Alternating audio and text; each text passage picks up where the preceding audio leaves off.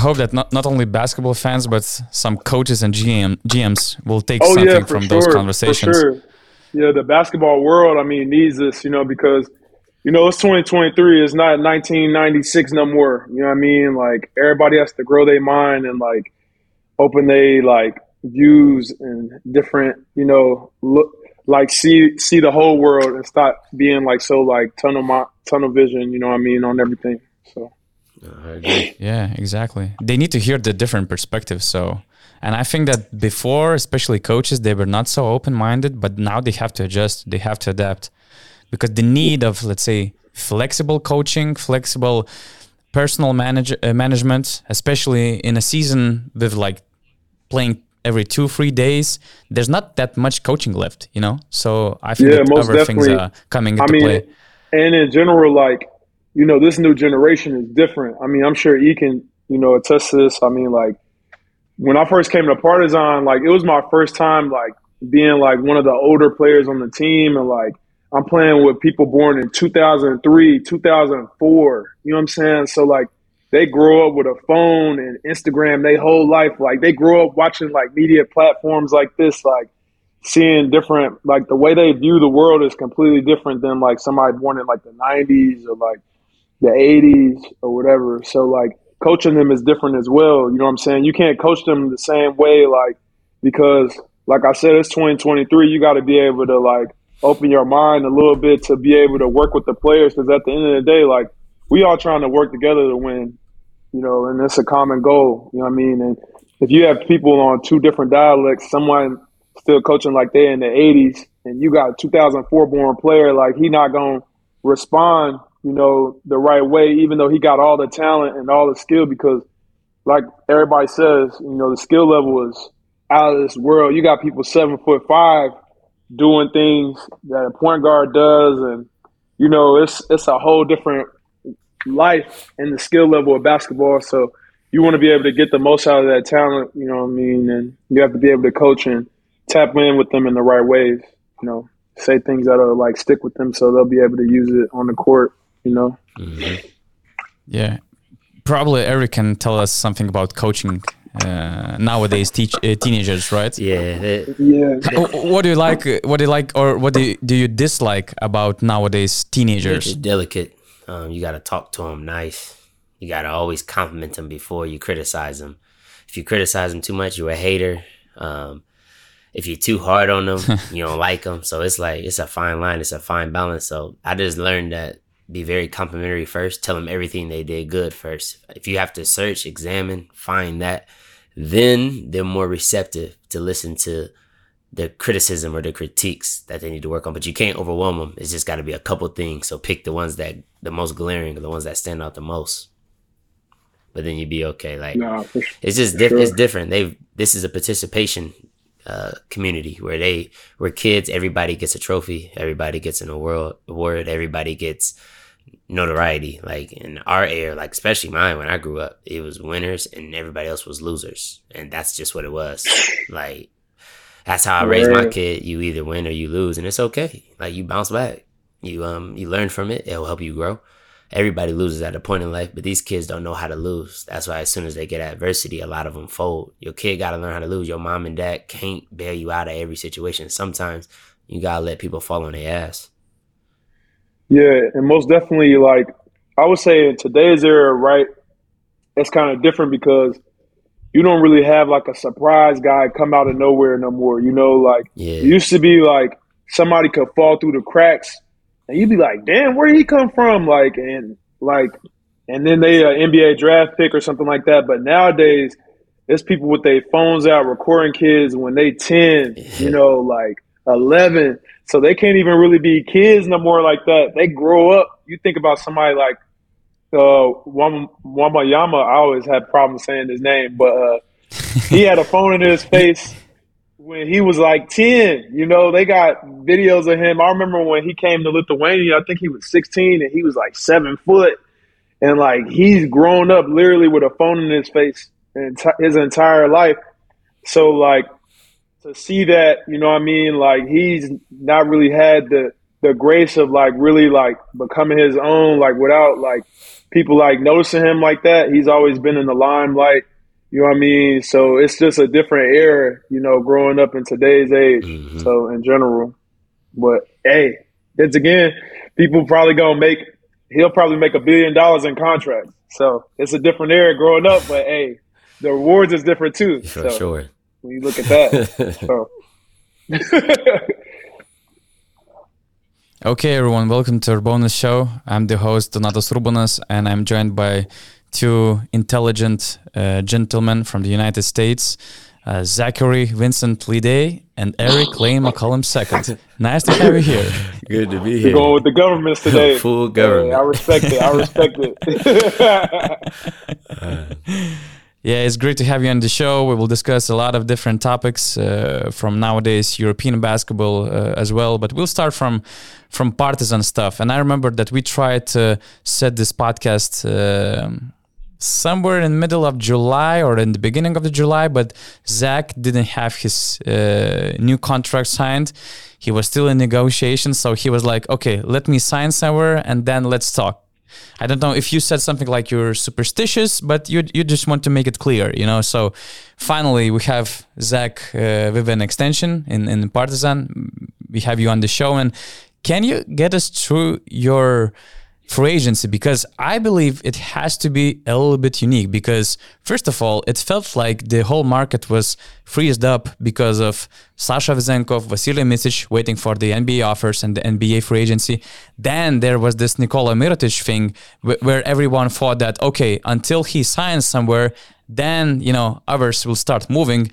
It turned out that he probably was the last to sign, but, you know, the whole market was already moving a lot. So how did you feel in this free agency? Because at the same time, I believe that frontline players, especially players who can play 4 and 5 positions, they got some nice paychecks this summer compared to the previous summers, right?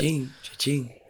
Nah, I mean, in general, I mean, there was a specific need, you know, for people trying to fill their rosters, and you know, you got to respect that. I mean, you got some of the best coaches in your world contacting you and calling your phone, so it was good, you know.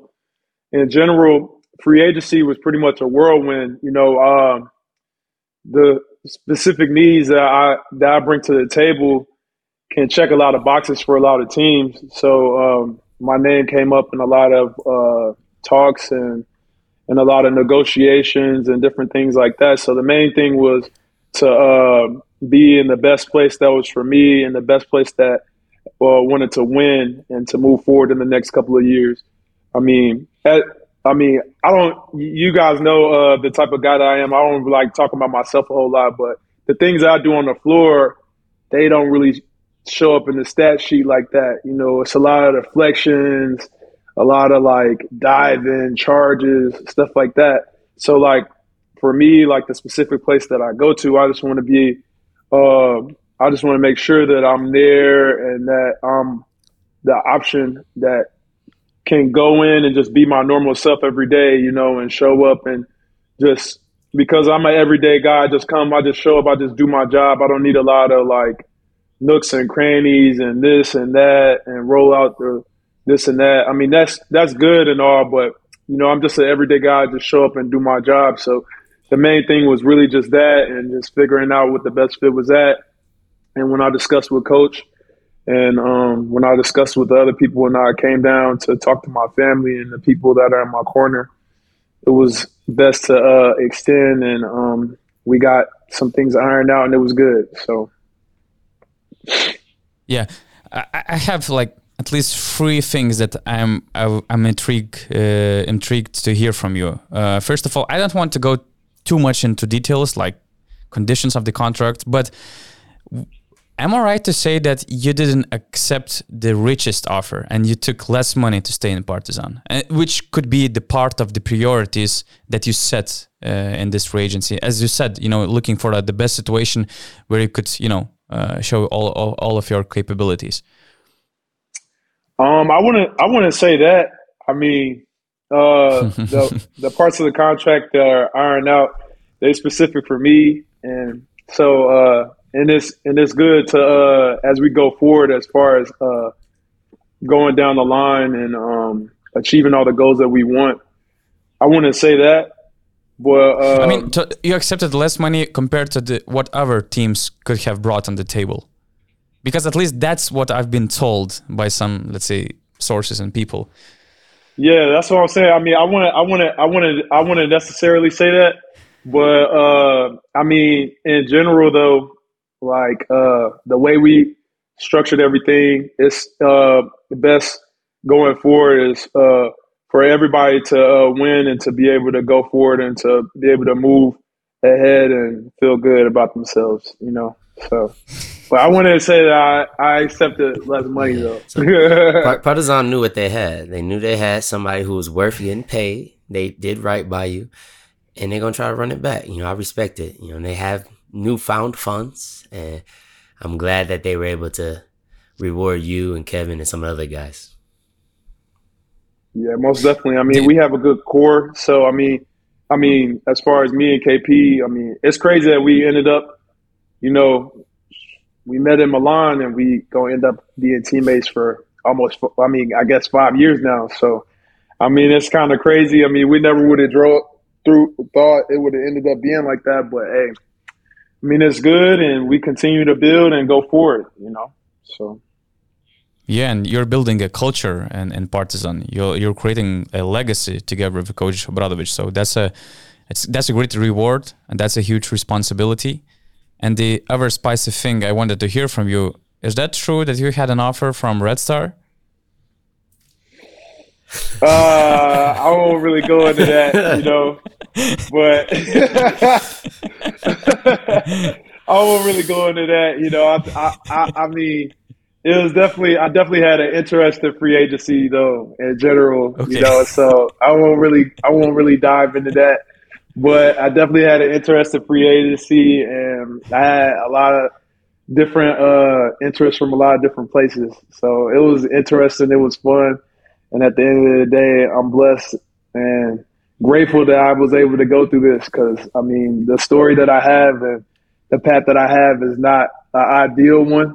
So to get to this point in my life and to be able to earn my way to this point is definitely a blessing, because there's a lot of hard work and focus and determination behind that. So. And just the last thing I wanted to hear from you, I think that you re-signed with Partizan like few days after Partizan found an extension agreement with Kevin Punter. And I thought, was it important to your decision? Was it also related to the fact that he has stayed and that you put, Partizan above some other teams? Because if that's true, maybe it's kind of, a new trend of, building cores around some players, or that's what's more, let's say, usual for the NBA probably, where you can see some guys, some new cores building up those big teams. No, I mean, most definitely. I mean, when K extended, it was big news.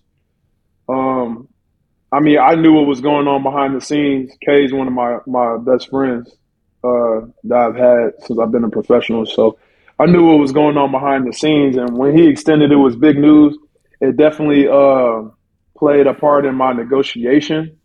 Like, okay, I still got K here. When I was looking at all my options on the table, looking at pros, cons, and situations and different things like that, it's like, okay, I still got K here. We built this culture here, right? Because, I mean, when we came to Partizan, I mean, it was brand new. It wasn't like a popular thing to do. I mean, it just kind of just came left field. So we just came and we built this culture from day one. I mean, the year before we were like the youngest team in Europe, trying to help young players learn and help them understand their value and what they bring to the team, while also getting the best out of ourselves while we're in the prime of our lives in our career and stuff like that. And so when we came here, we started building the culture from day one. And then, guys come along. Matthias came in, Dante, James. And we just kept building this culture. And so when that news came out, it was good to see that he got paid and that he got the bread that he deserved, that he earned, that he showed and proved. And that was definitely on the table when I was looking at the options of extending and pros and cons and different things like that. But like I said, we built the culture here from day one. So it's part of me was like, do I want to keep that culture, keep pushing that culture forward, and keep being a part of a organization and keep on building, American players, I mean, he can attest to this. You don't really get that often, as an American player or as a foreign player in general to come in and day one, when a club is at its lowest, to come in and then to build that step by step up and up, and you got young players that are coming on the biggest stage and they trying to show and they trying to prove themselves too. And so that's just a blessing to be a part of, especially at this point in my career.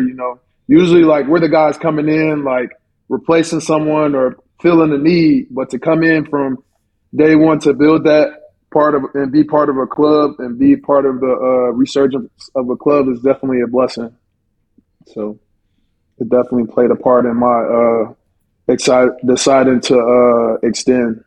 So yeah, it feels like Partizan was building around you and Kevin Punter, you as a core of this Partizan team, and it feels like they're missing like at least couple guys, one point guard and one center, and that's where I want to hear Errick's opinion on how Partizan should complete their roster.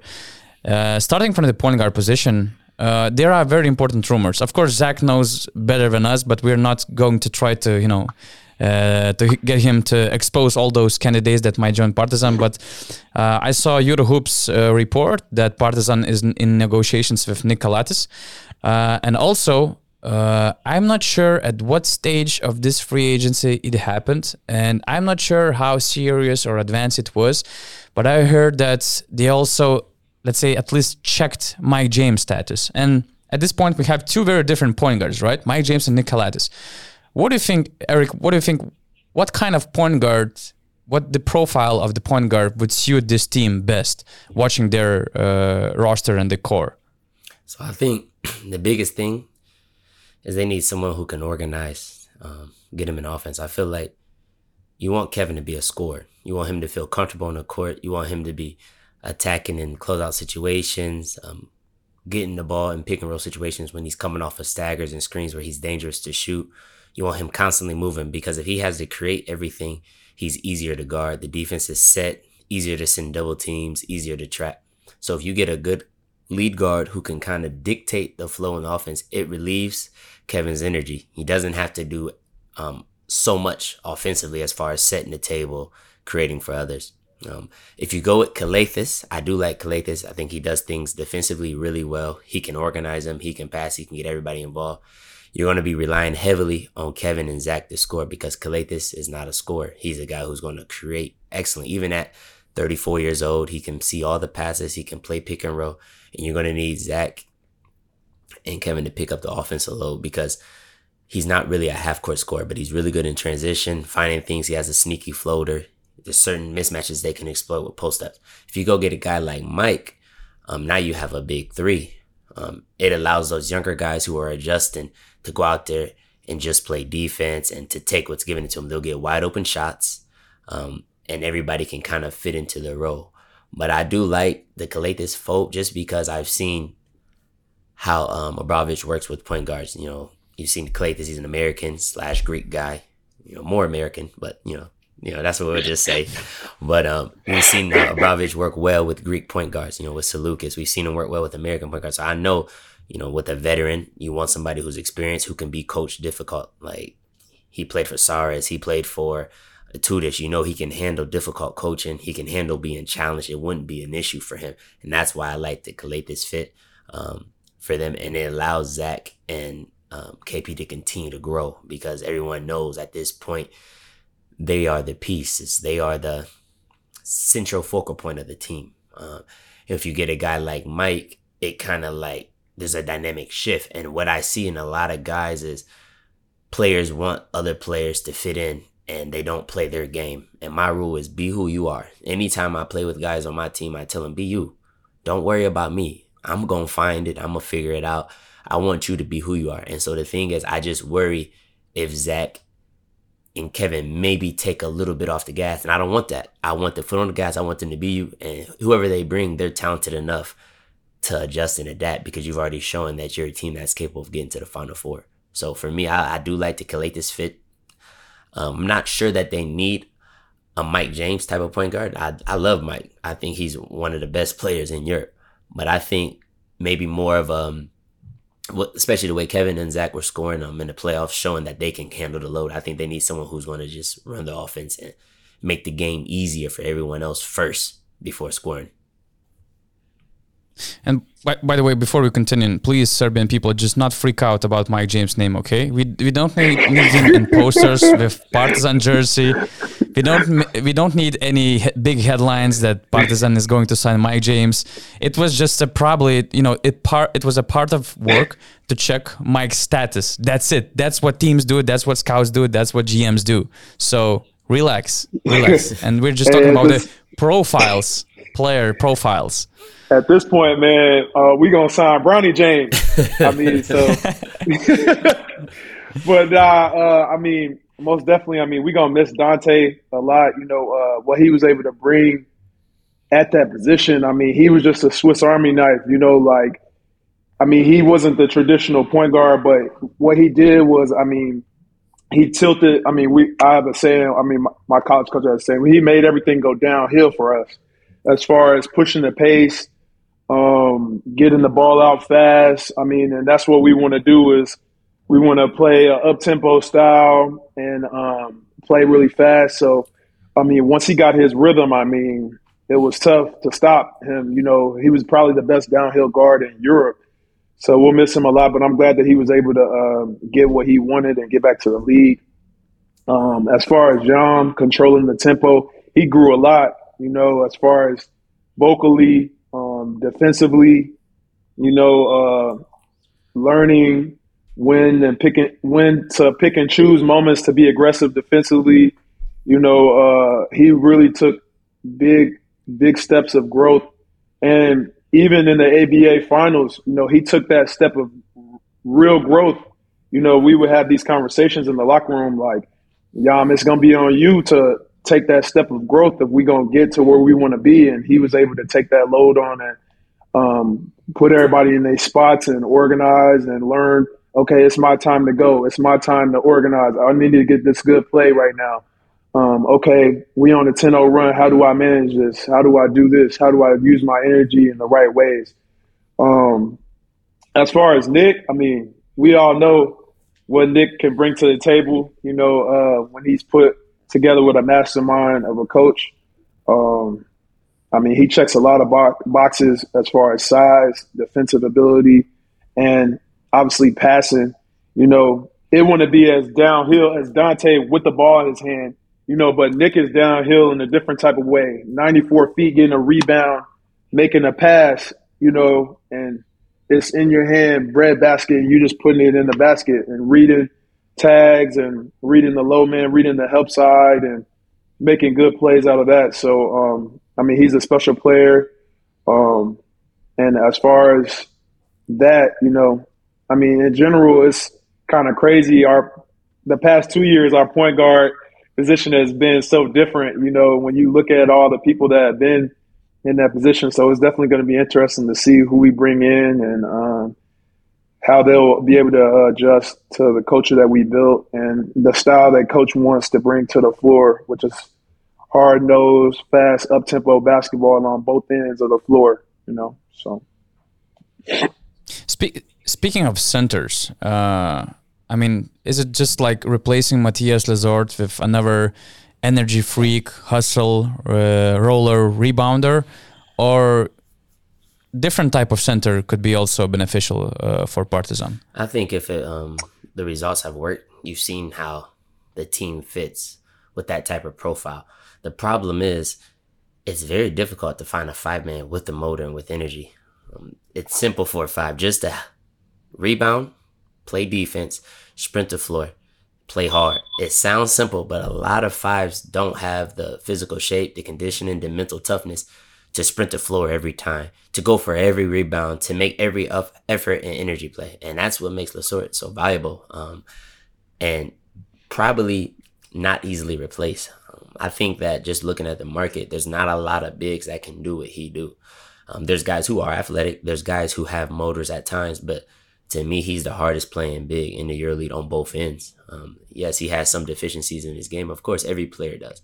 But the way he attacks the offensive glass, the way he was able to always stay healthy, the way he was able to play 35 minutes a night, battle with the trees, going in there, fighting, finishing, dunking, the way he brought the energy with the crowd, allowed them to stay engaged in games. Sometimes when there was a lull, when things weren't going right, what he did will not be replaced. But what you can do is you can find a cheaper version.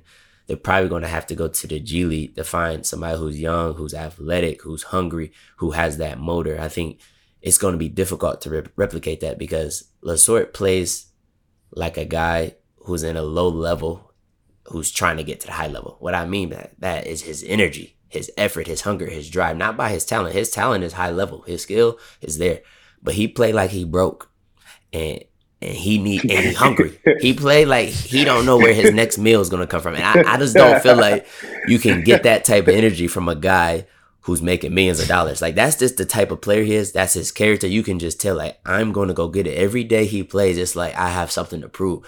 And I do believe Partizan can be a great team. They can still have success, but they're not gonna find that. Like that just doesn't exist in this market, let alone if you look at all the roster, who plays as hard as Lessort? I can think of nobody. So you got to go find someone who's hungry, who's eager to prove himself. And you're probably going to have to get two bigs. Zach can play some 5. I like that. I like them to use him more at the 5. Take it back to his Olympiaco days, put him in some pick and pop situations. I would like to see that. But I think if they don't use Zach as a 5, then they need to go get 1-5 who's hyperactive. And I was just scanning the markets and I'm trying to think, but like most of the 5s, were off the market quick. I would have loved a Devin Booker. He's athletic. He can run. He came off a year where he was injured. He's going to be eager to prove himself, to show something. I think he would have been a great fit. I like a Josh Nebo. Mm-hmm. I like Alex Poitras. But those guys don't have the motor that Lessort has, but they're like the closest ones that I could think of. And, from seeing that. Errick, I have one name. Yeah. I have one suggestion. Who you got? Okay, now he's under the contract, but I know that especially when this whole Nikola Mirotic thing was happening, it was close to happening. What do you think about Freddie Gillespie as a replacement for Mathias Lessort? He is. Also coming from the G League, having the EuroLeague rookie experience in Bayern Munich, and then taking the next step in Partizan. I like his fit. Super athletic. He had that first mulligan year. A lot of guys who come from the G League or the NBA, they have that year where they kind of have to get their feet wet. You saw it with Dante in Barcelona. You saw it with Carson Edwards this year in Finner. I think he got that year out the way. Now he's adapted to the style, the off-the-court living. And what I like most is that you can get him at a reasonable cost because Zach and KP took all the money. So you get him for the low and he'll come in hungry and bring in the effort. So I think I like what you did there, Donatus. That's a good pickup. Nah, I mean, in general, you funny as hell.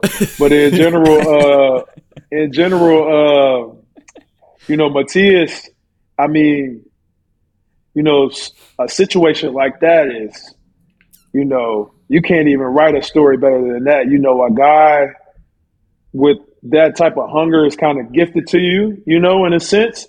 When you think about how he came from Maccabi, how he got to Maccabi in the first place, and then how he came from Maccabi to us, and the way he came in and he seen, I would say like the way he came in and he assessed the situation like and the culture of like what we were all trying to build together as a group, and the way he infused himself into that and became a part of that, was something special. I mean, because like I said, he kind of came out of thin air, and then he came and showed up and seen like what we were trying to build and what this thing had the potential to be, and I mean, like you said, he's very talented. I mean, he's always had the talent. I mean, he showed that on the Euro Cup level and dominating that level. But the way he worked on his body and came back in that second year of Partizan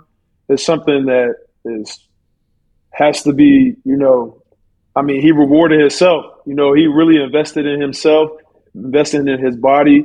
He came back with a different body, different mind, different attitude, and it showed, you know, and he got the rewards from that. And I'm glad to see him get the rewards from that, you know, because, I mean, that's the thing that I love about Europe is that, you know, if you put that work in, you know, if you really come out and you show people like, all right, like this is what I'm trying to do, this is what I'm trying to show people, then you're going to get rewarded, you know? So he really put that work in. And like you said, playing a lot of minutes, I think me and him together probably played top 5 minutes in Europe overall, not even just EuroLeague, in Europe overall. Many moments, many days we were just in the ice tub together discussing like what we going to do, how we going to make it from game to game, and what our plan of attack would be, you know, going into games. And so I'm glad to see that he got rewarded and things like that. But as far as like replacing a motor like him, I don't think you're going to do that, you know, as far as like replacing a motor like him. Like you said, he played like he was broke, and we had these conversations in the locker room. You know, you have conversations in the locker room, you coming in and, you know, guys is looking at guys and, you know, he's like, I want this guy. Like he stepped up to that challenge. Every game he's seen a guy that he had been seeing, you know, and he had that list and he was headhunting in a sense, you know, and he wanted to earn that deal and wanted to be reciprocated in that way. And I'm glad to see my brother get paid and move on to his next chapter, you know. But as far as replacing him, you're not going to replace somebody with a motor like that, you know. Mm-hmm. I mean, us together with both our motors together, it was, you know, intense. So I mean, you just appreciate guys for what they bring to the table, their pros and cons, what they bring to the table. And I mean, Coach been coaching for 30 years. I mean, what people say is the epitome of coaching, you know, so he'll be able to find somebody to come in and do his system the right way and to be able to push the system, push what we have going forward as far as what we're trying to build as a club going forward. I mean, when you look at the different types of centers that he's had, you know, the center position is important in his system. You know, when you look at somebody catching the ball on the pick and roll and making good decisions, you know, I mean, like I just said, the center is very, very important in all the systems that he's had. When you go to his Fenerbahce days with Vesely, when you look at us past 2 years with Partizan, Panathinaikos, you know, like the center position is always very, very Batiste, exactly. The center position is always very, very important, you know, and so I think coaches looking at guys and attesting to their strengths and what they bring to the table, on both ends, and I think that he'll be able to make the right decision, whether that's two guys, whether that's one guy. I mean, but like I said, you would have never even drawn up the story of Mathias coming out of left field the way he did, you know, and being able to assess the situation and the culture that we were building and to be able to infuse himself into that. And I have the guy to become a part of that. I have the guy. It just hit me. So obviously Lessort earned his money. I thought he was animal at Malaga, Monaco. I didn't know why teams were low on him, but they soon learned. Jalen Reynolds played in Russia, motor, energy, finishes, tough, physical. And I'm not sure if he's available or not, but I know he was in Russia last year with URBONUS Kazan. They won a championship. I think he would be an ideal replacement if I was Partizan. I like him. But by the way, the funny story is that Mathias joined Maccabi like 2 seasons ago as an injury replacement for Reynolds, I think, for like 2 months or something. I think it was and then Reynolds came back. Yeah, it was Žižić, Reynolds, and then Lessort joined them on a short-term contract. And as soon as Reynolds came back, Lessort was not getting a lot of minutes, which he needs actually, you know, to feel the game, to feel efficient and to be efficient. He made the cut, and you know, he left and he joined Partizan. And then that's another example of how quickly you can turn things around and became one of the most, you know, attractive center options in the EuroLeague market. So yeah, kudos to Mathias for making this huge leap in basically a year and a half or just one season. Mm-hmm. Most definitely. It's well earned. I mean, he worked. Like I said, I mean, there was plenty of days we were both in the cold tub. We was on the training tape. We was on the therapy table. We was doing whatever he had to do, because like I said, like I'm an everyday guy. So it was part of what he wanted to do is to become an everyday guy and become that consistent guy that the club would lean on. And as far as health and availability and different things like that, and that's one of the main things as far as increasing your value. And so he was able to do that as far as changing his body and his mind and everything. And I'm glad that he was able to get what he deserved. So. Yeah, it's funny that Errick brought Mike Battiste's point because to some extent, Zach really reminds me a lot of Mike Battiste. And when this whole Nikola Mirotic thing was happening, and he was really, I mean, even Zoran Savic confirmed it, that they had an agreement in place and some force majeure things has happened that he switched to Milan. But did you try to, think of ways how you will play more as a center next to Nikola Mirotic? Did you try to model the game of Partizan for the following season in a different role, maybe? I mean, for me, one thing about me is like I'm a guy that I really just don't believe in the summer unless it really happens, right? Like, I mean, even when I can say, for instance, like when Campazzo was coming to Red Star, I didn't believe it. You know what I'm saying? Like, I really did not believe he was going to come, and then he came. So, like, for me, when all these rumors and different things are going on and stuff like that, like, first of all, I don't really see him like that. All my friends, they keep up with European basketball now and stuff like that. So they send me things like, what do you think? What do you think? This going to happen. Oh, you're going to be with this guy. Oh, you're going to play with this guy, blah, blah. And so for me, like, I just taken the test of just being able to make my game to be able to play with anybody. Like, I'm not selfish in the way where I'm like, oh, like, well, I want this and where I want that. Obviously, like, every player has his ego or like, even the most unselfish people, like, have, like, where they get on the court and, like, there's certain things that they do, and they like, okay, like, this is how I'm going to get going. This is how I'm going to start having a good game or whatever. But in general, though, I mean, I just kind of just wait and just let things play out, And, I mean, of course, it would have been very, very interesting to have me and him on the floor together. When you think about the floor spacing and the playmaking that could happen from both positions, at the 4 and the 5 position, or even if you put one of us at the 3 and we just switch everything, and you have a lot of people that can play a lot of different positions, and that's the way basketball has gone in today. I mean, that's what the most successful teams are able to do is have a positionless 5 on the floor, guys that can cover a lot of, check a lot of boxes in a lot of different positions.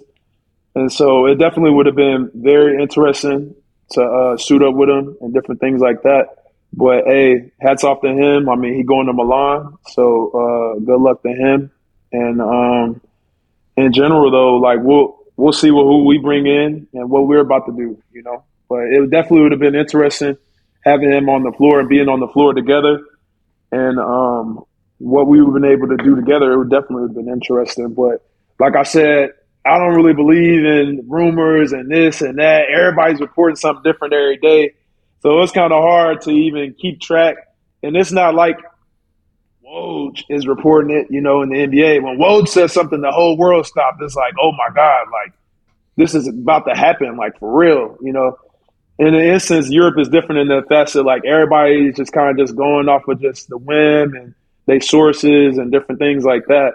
And also to speak on that, this is, like, the first year, like, I mean, I'm going to my 7th year in Europe. This is the first year I've been hearing.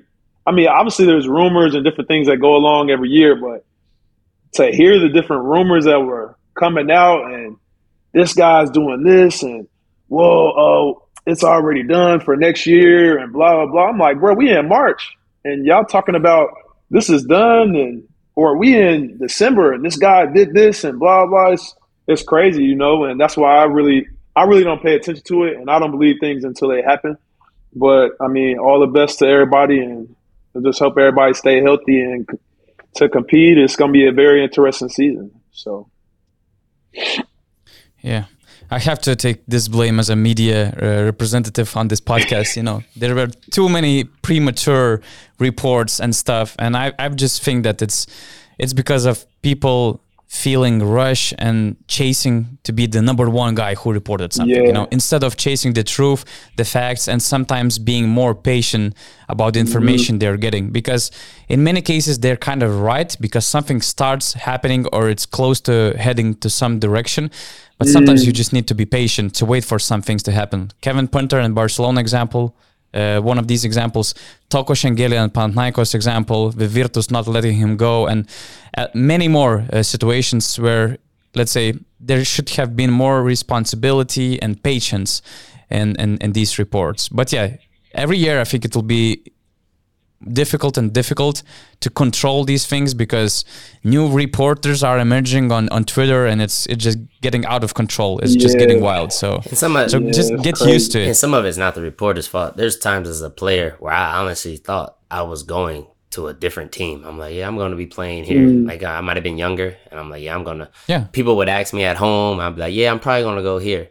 And then you're in negotiations with two or three teams, and the other two teams aren't reaching your financial needs. And you're like, all right, you don't want to reach our financial needs. And, I like all these situations. This is where I'm going.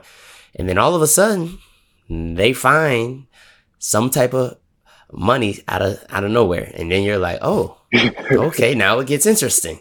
And then you're like, all right, well, maybe I'm going to go here. And so I think a lot of it isn't the reporting's fault. It's we as players, we change our minds a lot because teams give us a viewpoint of this is all we can do. This is all we have. And so I'm like, okay, well, this is my decision. Obviously there's multiple factors that go into it outside of just financial, but financial is a big factor. You're leaving your country, you're leaving your family, you're leaving your comfort zone.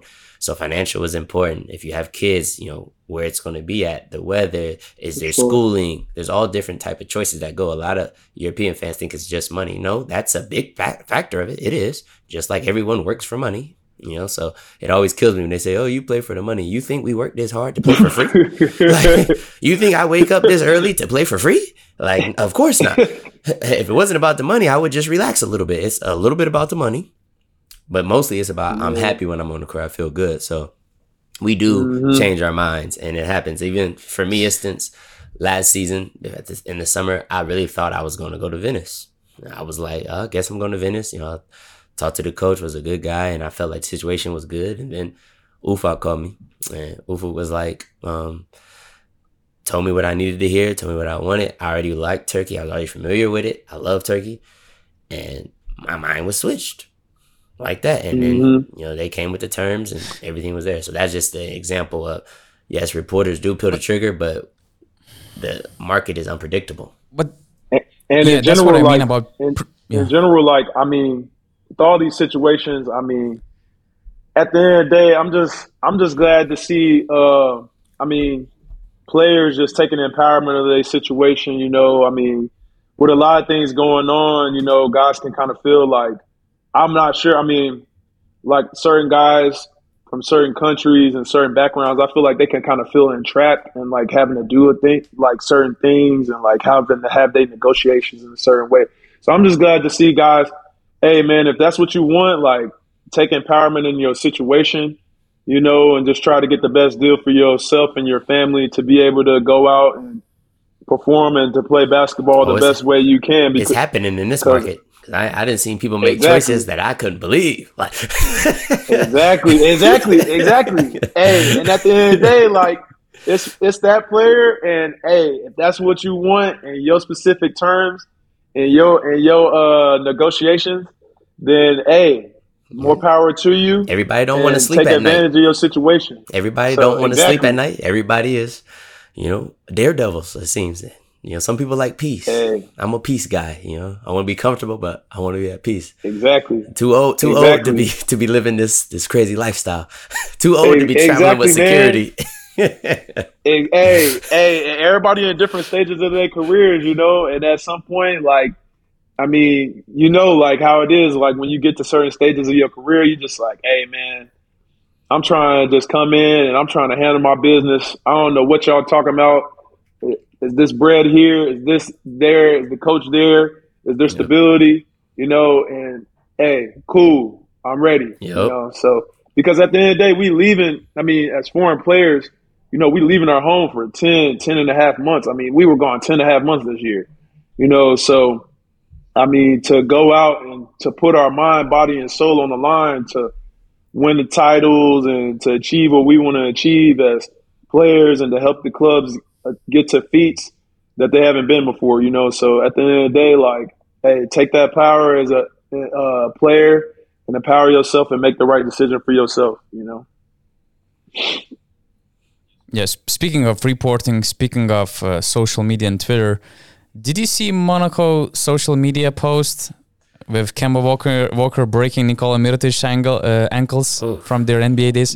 Of course you saw it. I mean, over 2 million people saw that tweet. He didn't hit so many people with that move. I mean, you at this point, you just kind of chalk it up like, you know, you're a great player, but defense isn't really your forte. You know, you're solid, but offense is what makes Mirotic special. And, you know, it can happen to any big fella. You know, you're 7 foot, you're chasing somebody quick and shifty. Like, it happens. But I thought it was funny. You know, as a player myself, I would laugh. Like, if you were good enough to cross me up and knock me on the ground, like, I'm going to come down. I'm going to try to get you back. I'm going to play hard defense. But, like, afterward, I would laugh. Like, dang, I really got embarrassed a little bit. You know, but it's just part of the game. Like, everyone is so talented and so good. There's days when Mirotic is going to embarrass someone else, or he's going to do something, or he's going to drop 40 on you. Like, it happens. But, yeah, that was a nice right-to-left crossover. Ooh. That's that cardiac Kemba. I mean, he's been doing that a long time. That's a long, long time, you know. And that NBA court spacing, you on that island, that's a whole different spacing, you know. So, I mean, congrats to him. I mean, that was a hell of a play. But, I mean, like I said, he's been doing that a long, long time. So, but what do you feel about Monaco posting it with the caption, "Is this your star signing, Milan?" when they announced Nikola Mirotic signing? How do you feel if you're a basketball fan? How do you feel if you're Mirotic? And how do you feel if you're Kemba Walker? We beating them. If I'm Mirotic, we beating them, and I'm giving them 30. Easy. 30. I'm sure somebody like Mirotic, I'm sure he don't even see nothing like that. He somewhere playing with his kids on a boat or something like that. He don't even see nothing like that. You know what I mean? But I mean, it's always nice to be a little, you know, little petty LaBelle going in there, you know, put a little pettiness, you know, put a little salt in whatever they trying to do, you know, as make a the PR game more staff entertaining. Monaco. So make the game more entertaining. Funny. Yeah, for sure. Yeah, because I know for sure that some people made it a huge problem. I mean, Monaco being disrespectful to Mirotic and to Milan. But I think I didn't look that way. For me, it was very entertaining. And as you guys said, I mean, that's now for Mirotic and for Milan to step up, to get a 30-point game, to get a win for Milan, and then to post something, to quote that tweet, and to text something. And that's what I especially expected from Milan, because the usual or the best marketing-wise response would have been, okay, guys, that's cool. That's a cool tweet. And just a quick reminder, we're hosting you on November 2, and that's the link for Milan fans to buy tickets for some pre-sale or something. I really think that it would have worked well from a marketing perspective, you know, to bring some fans to watch that game, because what's good, I think that it's actually, I really hope that Mirotic didn't take it as some kind of disrespect. And from what I actually heard, Milan, after all that fuss that happened, they reached out to Mirotic just to confirm that, hey, we're just making fun on Twitter. It's nothing personal. We have nothing against you, because, I mean, they were after Mirotic. They wanted to sign him. So it wasn't a sign of disrespect. It was just a unique way to use unique footage of Kemba Walker, new signing, getting you on skates in the NBA in front of Michael Jordan, and, you know, using this, you know, timing for this tweet. So, you know, I think that they're cool. They're cool with each other, and there were no bad feelings after that.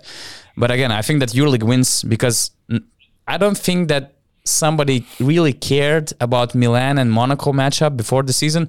But now a lot of fans will mark November 2 to watch how Mirotic will respond to Monaco. And I wouldn't say Kemba Walker because he didn't do anything. But Casualty of war. That brings some excitement. Yeah. Hey, but you have fun with it. You got to be able to laugh at yourself. It's all part of the game, and anything to grow the brand, I think, is excellent. So I'm okay with it. For sure. Anything to grow the European basketball brand, I think is super dope, super good. And in general, I mean, on that island, on this floor that we on this high level, it's days you get got. It's the main thing is that you don't get got a lot. Happens to the best of us. Hey. So the main thing is you stepping up to that challenge. You keep stepping up to that challenge, So it's not a lot of positioning to where, I mean, he'll get put on that island a lot of switches like that. But in the NBA, it's different. It's a whole different ball game. Guys is hunting guys. Guys like Kemba Walker with a handle like that. So, I mean, it'll be definitely interesting to see how that will translate and what he'll be able to do on the European, on the highest level in Europe. So, but to be honest, when I thought about this situation, the only victim that I could see was actually Kemba Walker. I mean, if you try to put yourself in Kemba's shoes, doesn't it look like the club actually putting Kemba under bus because now Mirotic will try to go after him, Now Milan, all the fans will try to go after him, although he didn't do anything, It was not him posting that video after Milan's announcement. So if you are a player, let's say there was a great highlight of you, Errick, breaking somebody's ankles, or you, Zach, putting somebody on poster, and this whole thing was put in that way, don't you feel a little bit bad? Or it's like, okay, now I also have to mark this game to stand my ground that night? For me, I would laugh. I would think, first, Kemba from New York, so I know he's with all the smoke, just how he plays, how he attacks. And then for me, it'd just be, he doesn't play my position, so I know he's not going to come at me all hard and stuff. But it also will be a lesson, a reminder, like, when you get a switch on me, you better foul. Or you better call for help. So I would just come play my normal game and just do what I do. But I know if there was somebody who played the same position as me, they would be motivated to bring it. And I like to catch guys more relaxed, sleeping. So I don't like to poke the bear. Everybody's really talented. I don't want to make good players angry. Like, I want you to come. I know everybody's going to play their best in their hardest game normally. But if you give a really good player extra motivation, you could pay for it later on. I think they got a nice probably 25 piece coming their way with a little barbecue sauce on the side. Mirotic is gonna do, but I believe if Kemba's in shape and he's healthy, he gonna hold his own.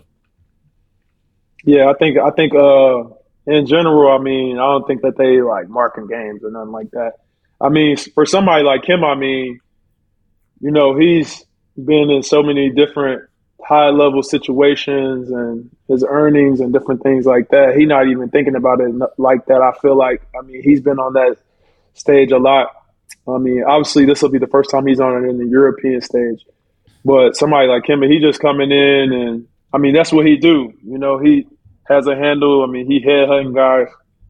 So that's why I said it'll be interesting to see how he translates to the highest European level because the spacing is different and the defenses are different, and there's people at the elbow stunning and different things like that. In the NBA, when you get on that island, that's a lonely place. You know what I'm saying?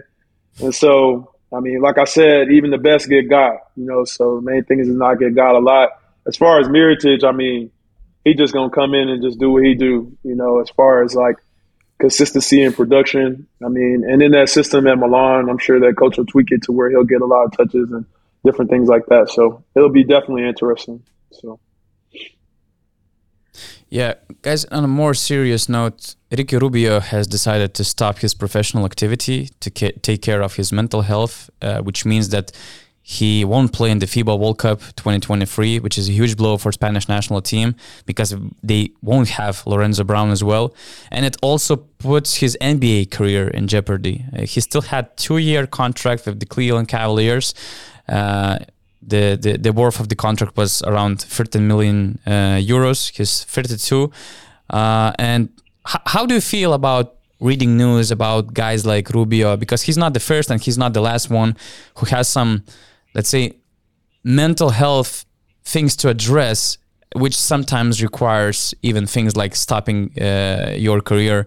Have you ever been at such crossroads in your life? Have you ever had teammates in this position who kind of looked like lost and, you know, faced mental health issues? And do you recognize players in that situation? And what would be the best support for such players? It's a very wide topic, but I thought that it would be cool to address the issue. Yeah, it's tough. I think anytime you're away from family and friends and people who love you, that's the first thing that makes your mind wonder.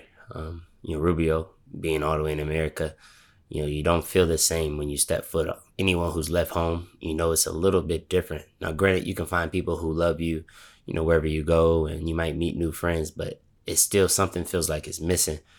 And then if you have children, you never know what people are going through. Divorces, separations, death in the family. All these things are like a knife turning and making a bigger and bigger wound.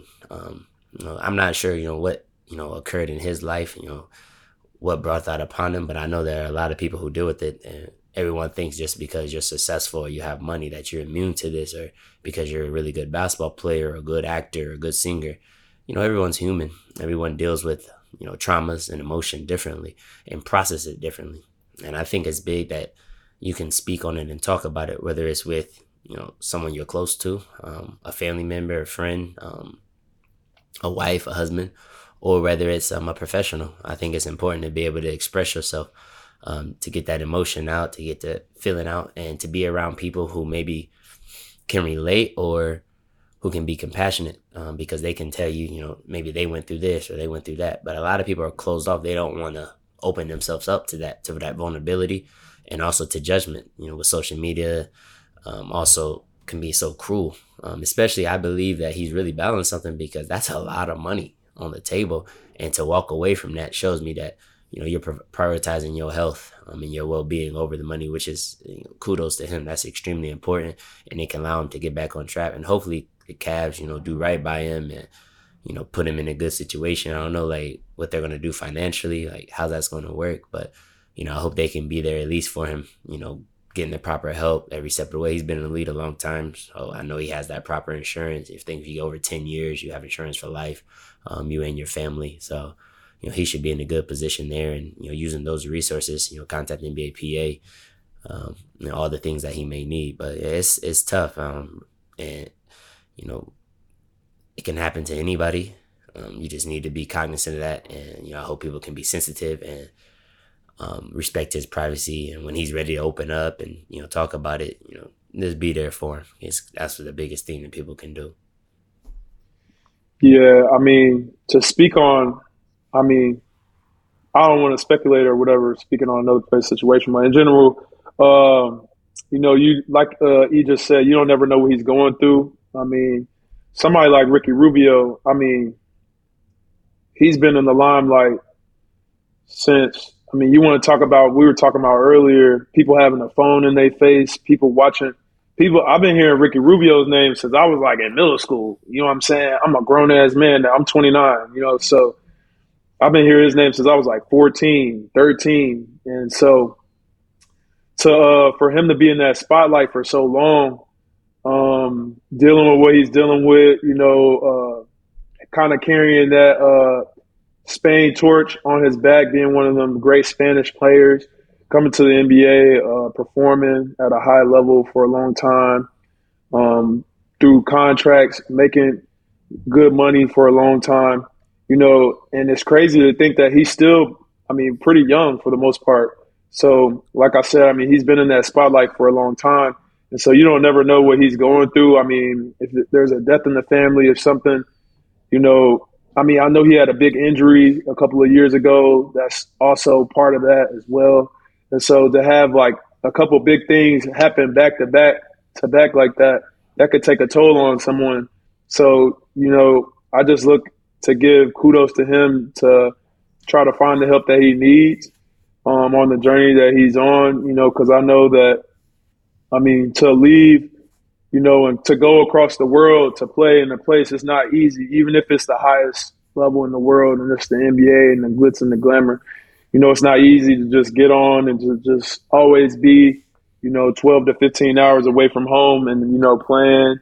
And, the games can kind of just blend together if you're not in the right mind space and a head space to go out there and to do what we fell in love with as kids, So kudos to him to be able to take that step away and to get the help that he really needs to get back to where he's feeling like his, good self and to where he wants to be in his life as far as growing as a man off the floor, Yeah. What's important to mention that his mom passed away last year and they were super close. And you mentioned another good point. He is still only 32 years old, although it feels like we're hearing about him all his life because he has played in 2008 Olympics when he was 17. He became the youngest player ever to play in the Spanish league at the age of 14, and he made his yearly debut a few days after turning 16. So he always had this early chip on his shoulder as one of the, biggest talents ever coming from Europe. And he had to carry those expectations through his NBA career, to prove his name, to prove his worth. And that's where I think that the longevity and the consistency of being on the top all the time is such an underrated thing because, that's why I have a ton of respect for guys like LeBron. And it feels like we take his longevity and consistency playing at the top level for granted because, he's LeBron. We're kind of used to see him dominating all the time.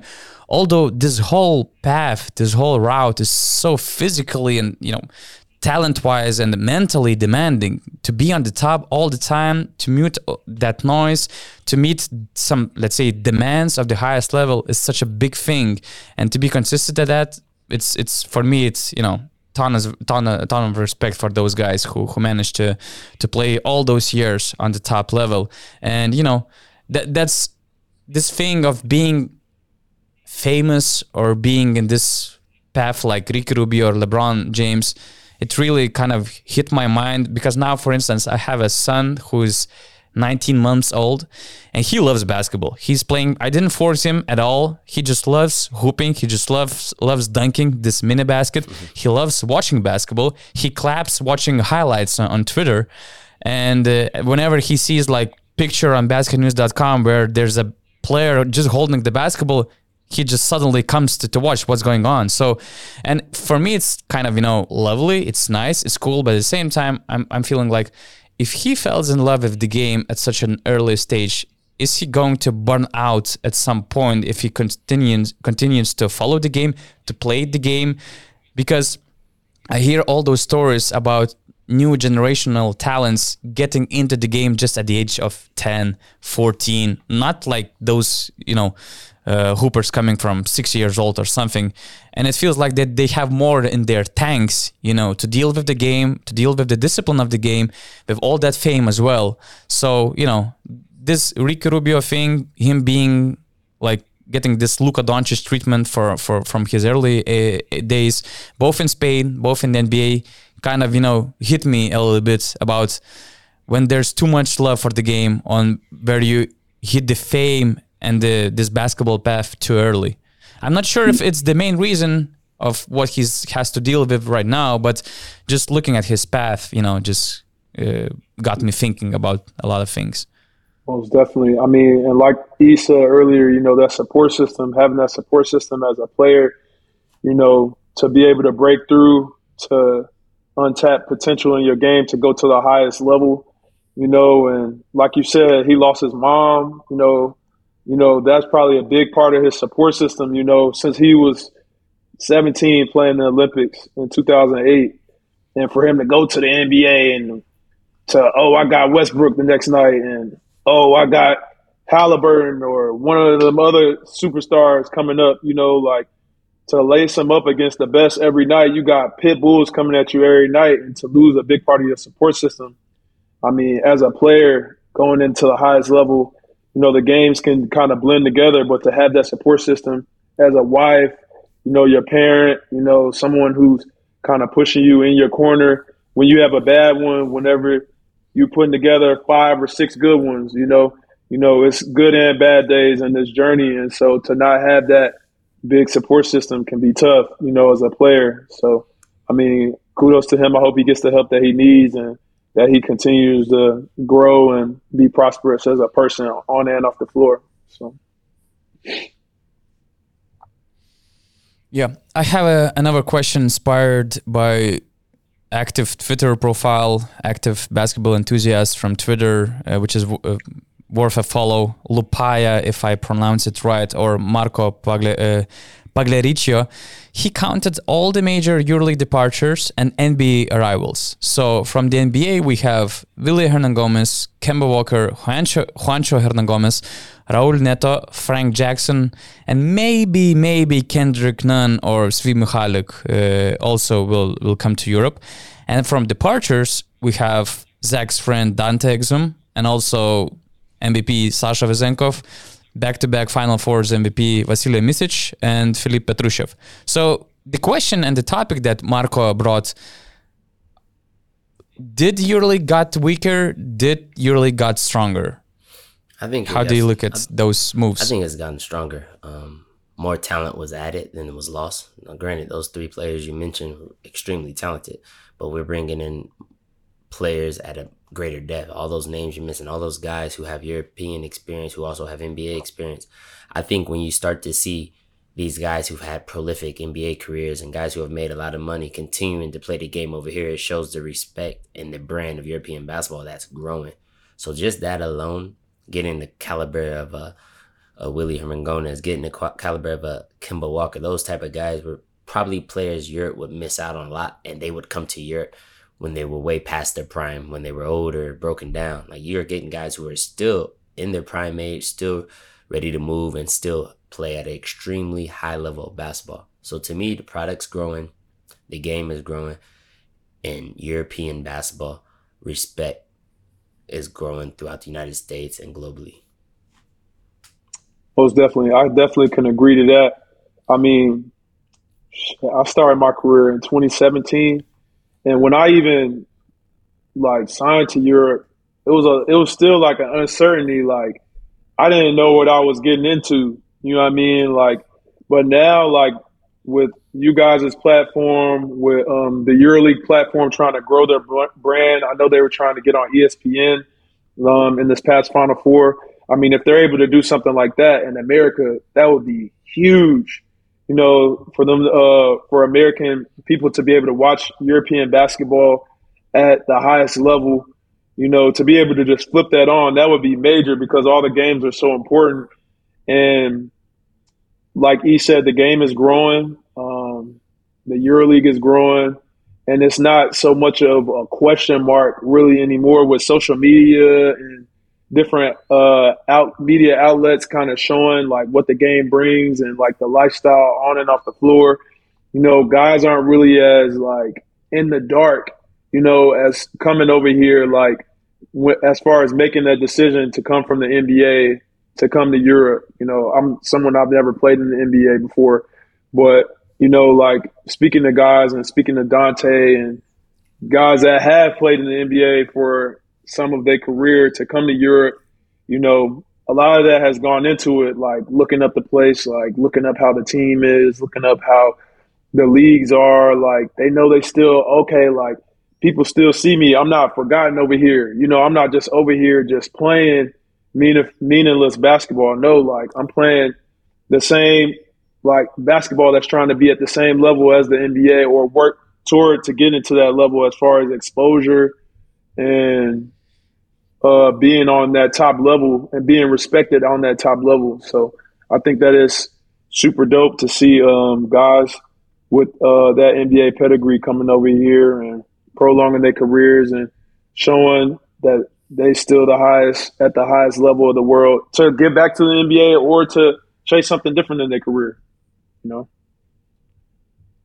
Yeah, it's good to see so many NBA names coming to Europe. But at the same time, I still remain to be, I prefer to be patient to see what we will get. Because, I mean, Vezenkov, Micic, even Exum becoming one of the best, let's say, guards in the EuroLeague, they were the marquee players, you know. Vezenkov, MVP, unique game, unique skill set, unique things he brought to the EuroLeague. Micic, back-to-back Final Four MVP, and his clutchness, it was something special. Filip Petrushev was also, you know, growing player. He also started to build his name in Europe. And from the other side, okay, I have no doubts about Willy Hernangomez. I mean, I think that he will be a perfect fit. But regarding some other guys, they still have to prove something. Like Kemba Walker, can he stay healthy? Juancho Hernangomez, how he will adapt, how he will try to be in a, let's say, dominant figure in Europe as an off-ball player. Raul Neto, I hear a lot of good things.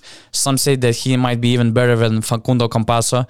But, I mean, it's going to be his first year in Europe after so many years in the NBA. Does he have that pedigree in his game? Frank Jackson, I hear a lot of good things about his scoring abilities. But what about the off-the-court stuff? Can he adjust to the European basketball? Can he adjust to European way? I mean, still some question marks to solve to see if we're getting, something bigger from the NBA compared to what we have lost from the top of the EuroLeague. Yeah, I think in general, like, when you speak of names, right, like, I mean, I feel like, to compare Neto to Campazzo, that's kind of tough. Campazzo is a proven winner at the highest level in EuroLeague, respected veteran EuroLeague player. And, I mean, the European game is just different, as far as adjusting. Neto hasn't been over here in a minute, and they would just depend on who the coach is and how he would use the specific player to get the most out of their talent. Someone like Frank Jackson is super talented scoring and creating the game. It would just depend on the coach and what the coach has in store for them and the type of role that they have to be able to work together. Because like I said earlier, like, we all trying to accomplish a goal together, which is win, and I want to play good as a player. So at the end of the day, like, I'm not signing here to come here and, like, not be successful in the role that you have for me. I want to be the best. I want to get the most out of my role and what I can do to provide for the team and for the club.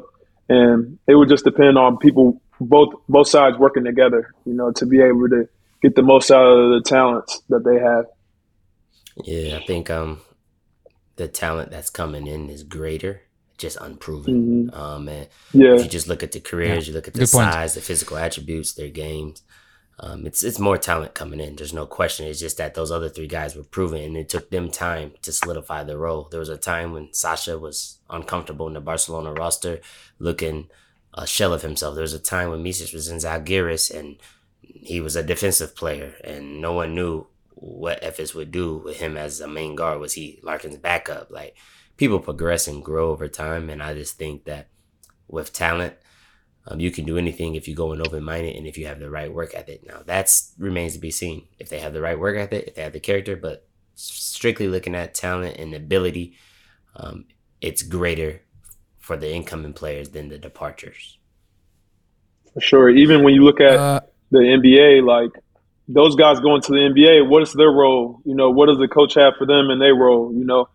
I mean, I hope all the best for them and they getting their bread and stuff like that. But I hope that they can have success because it's good for European basketball to continue to grow and to show those guys, like, what those guys can bring and the value that they can bring to the NBA as proven high-level EuroLeague veterans, because at the end of the day, the NBA is so young. So that's why you have guys coming over here with the talent and the skill level, and you'd be like, dang, I feel like that guy played 7 years in the NBA. He's 24, you know what I mean? Or he's 20, you know what I mean? Like, you're like, damn, like, he's coming to Europe. It's his first job. He's still adjusting to the culture, the country, wherever he's at. He's adjusting to the basketball, whatever the coach role for him, dealing with personalities, all that matters when it comes to playing at these high levels, because at the end of the day, you lacing them up and you got a guy that's trying to chew your face off, whether it's in EuroLeague level or the NBA level. So, you just got to respect where you at and just be where your feet are. So,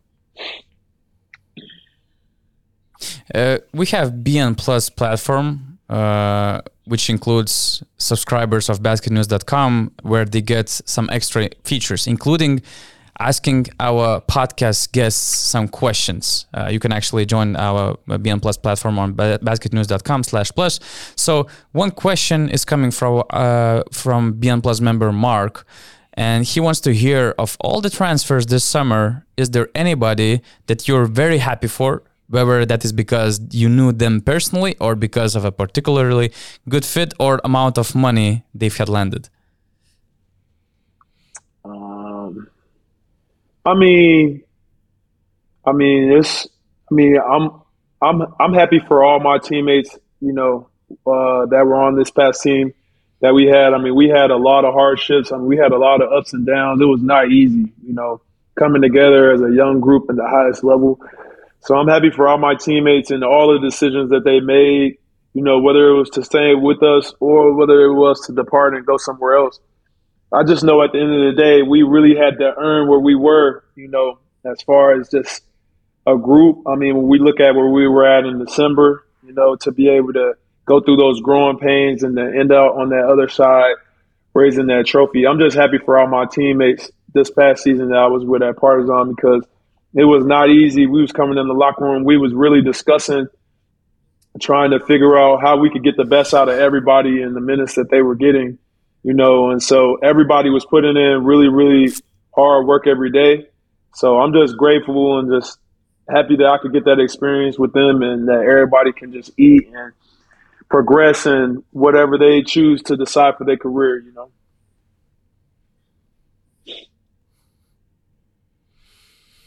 Errick, what about you?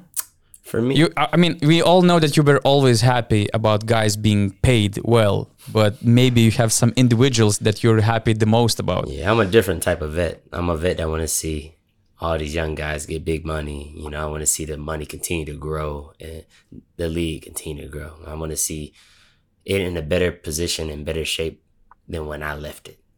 So that's my goal. But for me, I was very happy for Darius Thompson. Anytime you see a good person, family man, ex-teammate of mine, continue to ascend. We were roommates on the road, just hearing our stories, talking, me trying to help prepare him for what lied ahead, him being unsure, and from on the court, from financial talks to retirement to preserving your wealth, trying to do certain things, and just seeing him finally attain his goals and get to that level that I knew he was capable of. I was extremely excited for him. And even though we'll be, opponents now in FS, dinner on him when I pull up, but I definitely am happy for him. And, anybody else who's just a good person and, continues to do things for their family and the community and make an impact. Those type of people I want to see continually to have success. Sure, for sure. I mean, his growth was super dope. I remember when we were in Milan, when me and KP were in Milan, he was at Brindisi. And so to see him, go from Brindisi to have, in these past 2 years, this super growth is in the game is cool. It's cool to see. That's why I say in Europe, you go out on that court, you do what you got to do. I mean, people see that, and you get rewarded for that. And that's one of the good things that I like about Europe, So I'm glad that he was able to do that, because I always knew that he was a good player when he was at Brindisi. I mean, they beat us when we were at Milan. I think that was our only loss in the Italian league before the playoffs. So I was definitely happy for him to see him get what he deserves and earn it. So on more negative notes, what were your feelings? What were your reactions? What do you think in general about this whole situation with EuroLeague refs and alleged bribery attempt? Former EuroLeague referee Ambrosov claims that, there was some bribery attempt involved with Boris Rizik, one of the top EuroLeague referees, and also Greek referee Ilias Koromilas. And they said that he was offered 10,000 euros to make some calls in favor of Kazan in 2021 EuroCup final against Monaco. What were your feelings? What are your thoughts? And was there this moment, I knew it, something is going on. I knew something bad is going on in the EuroLeague or European basketball in general. You can see it anywhere. The NBA had issues with it in the past. Tim Donahue, you could look up the stories, a Netflix special on it. I'm not surprised. Anytime there's high stakes, there's gambling involved, there's passion, there's going to be people who will cross the lines ethically. I do think a lot of the refs, don't take part in that. But some refs, I wouldn't be surprised, based on how the games are called, based on the level of communication with you. Some don't allow you to speak to them. Some have, big egos, but then there are some who are excellent, who talk to you, who allow you to understand what you did wrong, what you could do better, and who are humble. So there's a balance. But, if you put a group of people together, you're always going to find a rotten batch in everything. It's just like you could get a beautiful basket of fruit. Over time, one or two pieces are going to rot. And the key is just to get those out, pick them out, throw them away. If you can do that, you can limit some of the corruption and some of the issues at hand. But some things are unavoidable. This is life. And, you can't hold people's hands throughout the entire process of everything. It's impossible for the EuroLeague or the NBA. Or, even if you look at police officers, any type of thing, it's impossible to have everyone be 100% good. So I'm not surprised. And this is Europe, so there's a reason why sometimes there's the same champion and some domestic leagues over and over and over again. What do you mean by saying that?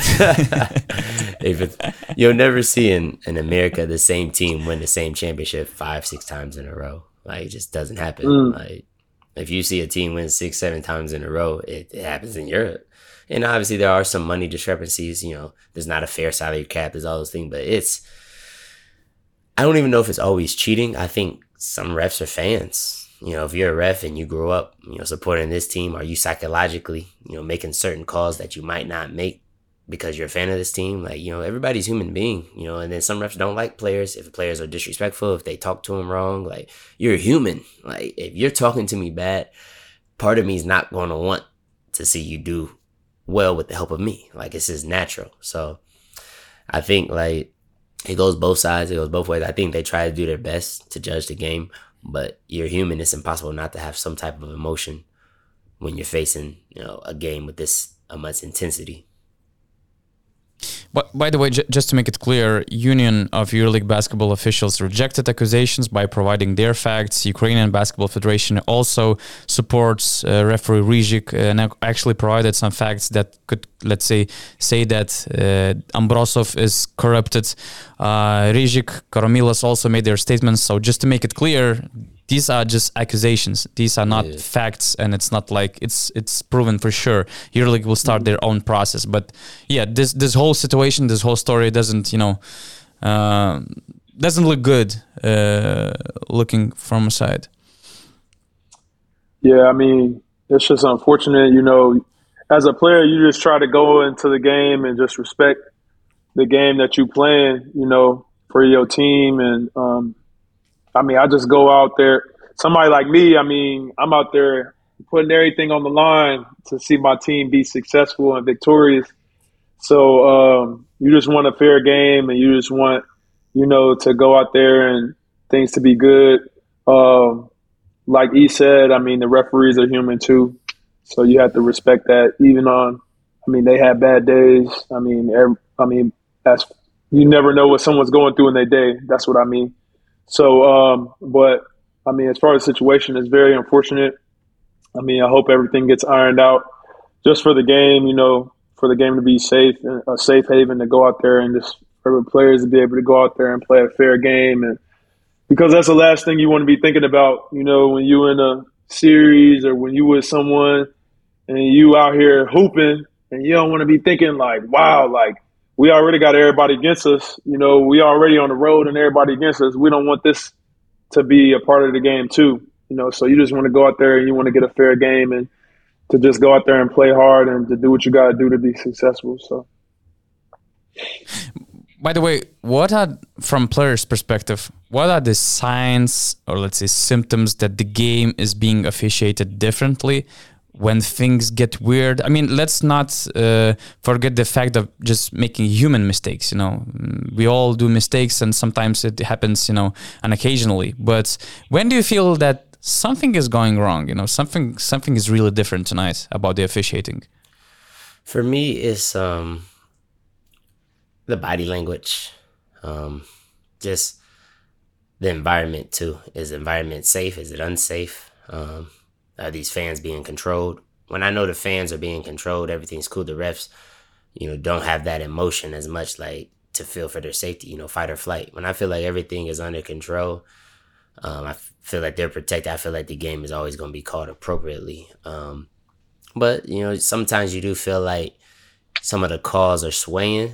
And it could be for you. It could be against you. You just never know. Or sometimes there's a vendetta. You never know what's going on. But you can just feel when one side of the team is getting a lot of calls and you're not. Or when a team who shoots a lot of three-pointers is getting to the line a lot, you're not. These type of things, you don't know if they're necessarily just human mistake or you don't know if it's purposely. And that's the toughest part. And that's why, regardless if it's the NBA, if it's EuroLeague, whatever the case may be, like, you're never going to truly know if someone's purposely doing something unless you can find a money trail. And that's the only way, because other than that, it's just opinion. Yeah, I mean, in general, like, I don't know. In general, I remember in college, I had my college coach. He would have the referees like come explain us the rules. You know what I mean? Like the specific rules, and it's like, okay, like this is the rule. Like this is what we going by. And like in the game, if I call this, it's because this is the rule. Whether like you like it or not. Like so, like as players, like you got to respect it. Like okay, this is the rule. Like this is the guideline. Like this is what I need to do to be successful and to be able to go out here and use my abilities to be victorious, and guarding guys and on the offensive end and different things like that. So I feel like as a player, like when you have communication between the referees,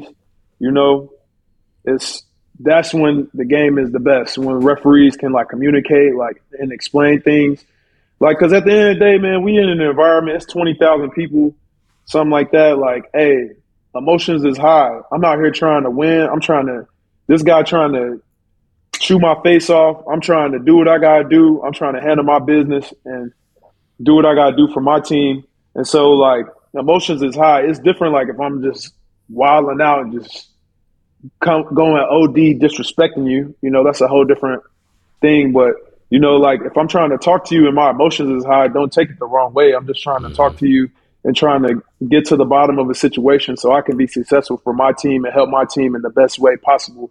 And so the main thing is to just keep improving the communication between the players and referees so we can have the most fair game possible out there, because at the end of the day, everybody trying to go out there and play their best game for their team to be victorious.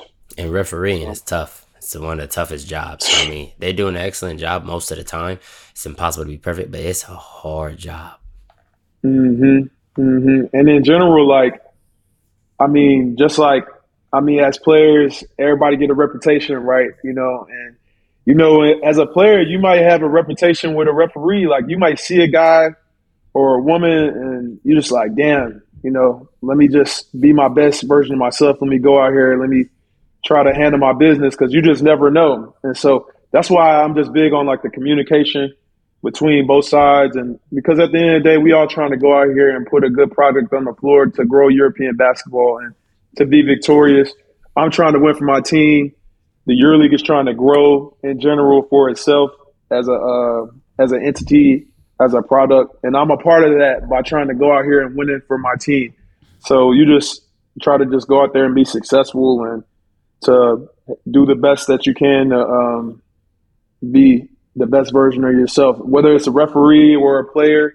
I just want everybody to go out there and you're just trying to play a fair game and to do what you got to do and handle your business. So, yeah, amen. Just before heading to the end of the podcast, I was really curious to hear from your perspective one thing. I mean, last weekend in Athens, European basketball legend Nikos Calathes got his Greek national team jersey retired by Greek Federation in Waka. We have also a great video about Nikos Calathes and his story on basketnews.com YouTube channel. And I mean, he's considered one of the European GOATs. And we all kind of have a clear picture who's the GOAT of basketball. Many of us think that it's Michael Jordan. I don't know, maybe you have a different opinion on this regarding this question, but it's kind of clear. It's Michael Jordan or maybe somebody else. Maybe it's LeBron, maybe it's Kobe, maybe somebody brings a different name, but the common answer is Jordan. I'm from Europe. I'm from Lithuania. And to be honest, I cannot name that one clear GOAT of European basketball, which might be even a problem from marketing wise, because you can build all those nice and crazy stories about Michael Jordan. You can make money out of it. In Europe, we don't have it, and I think that's kind of our problem. And I was just really watching Nikos Galis being, respected in front of 13,000 people in Greece. I was intrigued to hear, what do you consider European basketball GOAT? Who is Michael Jordan figure type of player for you in Europe? For me, it's Dirk Nowitzki. I mean, you're talking about a guy who not only dominated, on the court with his performance, but he revolutionized the game.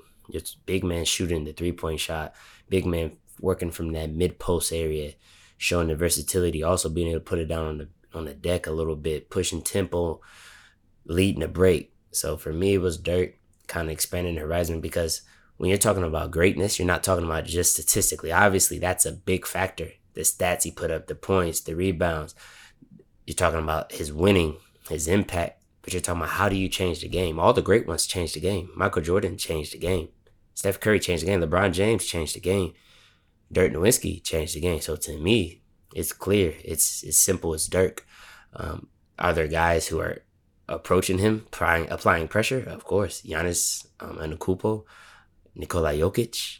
These two are up in that stratosphere where they could possibly be on that type of level. But I just don't know if anyone will have the impact that Dirk had for me, because that's who I grew up watching. That was the first person when European players weren't really getting the respect they needed in the league. And the gap between the U.S. and the European national teams was so great. And I think, his growth, his ascension allowed other people to work on their games to improve. And it gave maybe young European players hope that Dirk's doing it. He's one of the best in the league. We can too. And that's when I think Europeans started to believe that maybe they could win gold. Maybe they could, be a star in the league. Maybe they could take it to another level. And, credit Dirk for that. Yeah, I mean, it's funny that you said that, because I'm from Dallas. I'm from East Dallas. So I grew up watching Dirk every day, literally. Like, I kind of, he's an icon in Dallas. I mean, we have a statue literally downtown. I drive past it every other day. So that's definitely the European GOAT. I mean, him winning that championship kind of really stamped that, But like you said, like the things he was able to do, I mean, it's funny when you think about like the revolution of the European player in today's NBA game. When you look at somebody like Drazen Petrovic, and then you look at like a Divac coming in the league, like the stigma around like a European player and the opportunities that they got in the NBA was so different then, And then, I mean, somebody I grew up watching like a Stojakovic or, like on the Kings or like, and then when you get to people like Dirk, and you get to these other Lithuanian guys, and like, it's just very interesting to see how all that has progressed. And when I look at that, and when I look around that early time, around the early 2000s, Dirk definitely solidified, I mean, as far as the longevity and what he was able to do as far as representing his national team and coming in and putting that work in every night and looking NBA guys in the face, and like, I'm going to do this fadeaway and can't none of y'all guard it. I don't care, like, I'm about to just play my game. And so you look at him and you see that, and I mean, I'm born in the 90s, so you could see how somebody like a Giannis or like a Jokic would see like success from that and be able to kind of have that pattern, that model to follow, because both of them are cornerstones of their franchise. They've been in their franchise for, years, a decade plus years, putting in work for a long time. And that's what Dirk did. He came to Dallas and he stayed in Dallas, and he is Dallas. You see it every day when you drive past downtown and this and that. I mean, he always going to be that iconic legend in the city, and in the state of Texas. So it's really, really big for our city. So Dirk is like the end all be all when it comes to like European guys. And as far as like taking that platform of the game to the next level for them and being able to expand the opportunities of guys coming in the NBA and not getting that stigma right away. You know, because he had to work through that. I mean, I remember me being, when I was young, like, I mean, people was looking at Dirk like he was soft, but he wasn't soft. His game was just different. He stayed to that, and he was able to grow through that, you know, with his habits and his patterns and different things like that. And he grew to be on the top of the NBA, winning that championship, you know, beating LeBron in the Big Three. That was just a huge step.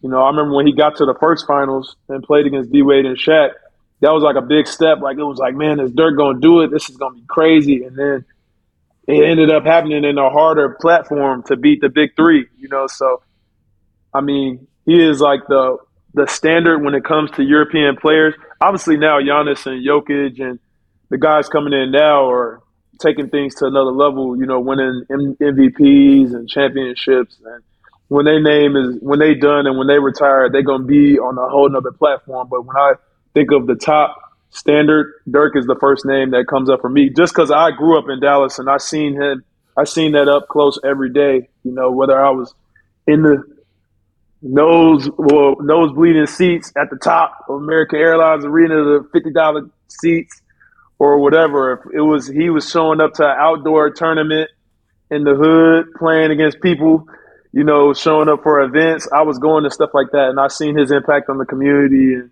overall as a person and a player. So that's probably like the standard for me when it comes to that. So it's funny that you say that, E.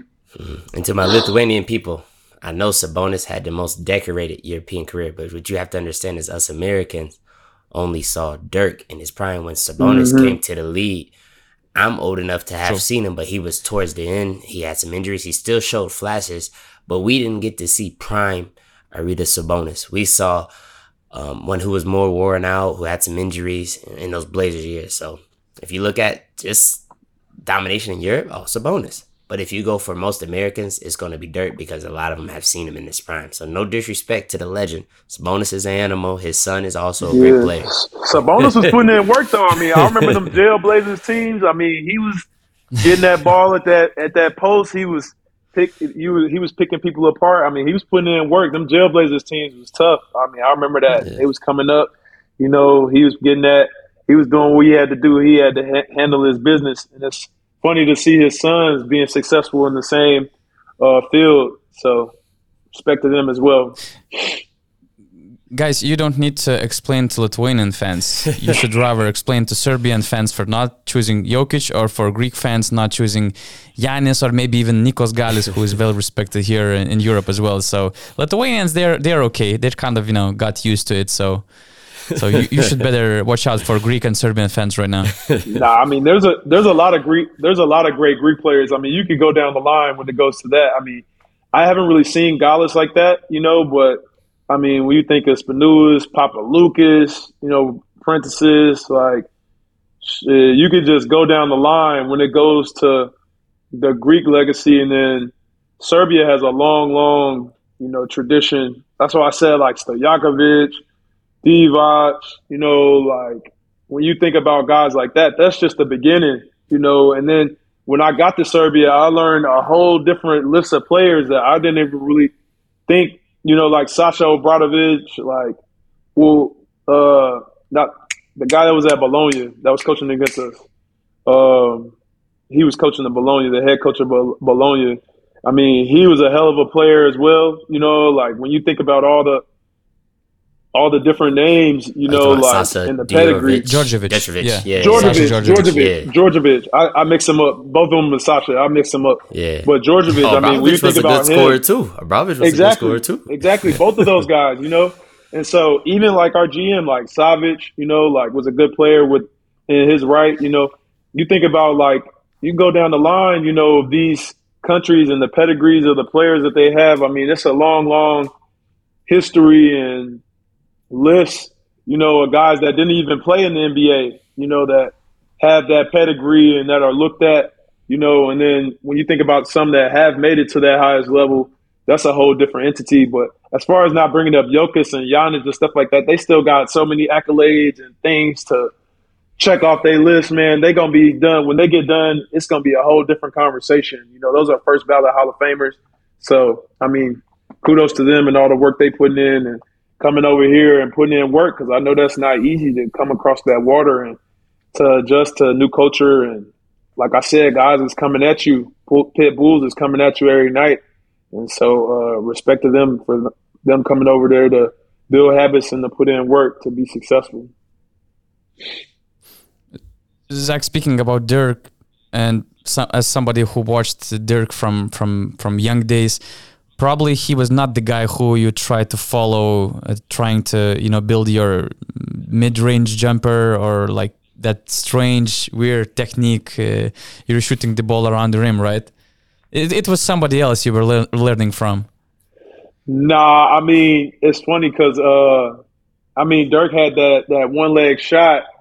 So I would try to, like, do it. I mean, they would put it in workouts and stuff like that. I mean, when I was a kid, I was playing football. I was on the football field. I ain't really take basketball serious till maybe, like, I was 15, sophomore year of high school. That was when I really was like, all right, I'm getting these growing pains in my back and in my knees. Man, let me get on this basketball court. It's hot out here in Texas. It's 110 degrees out here.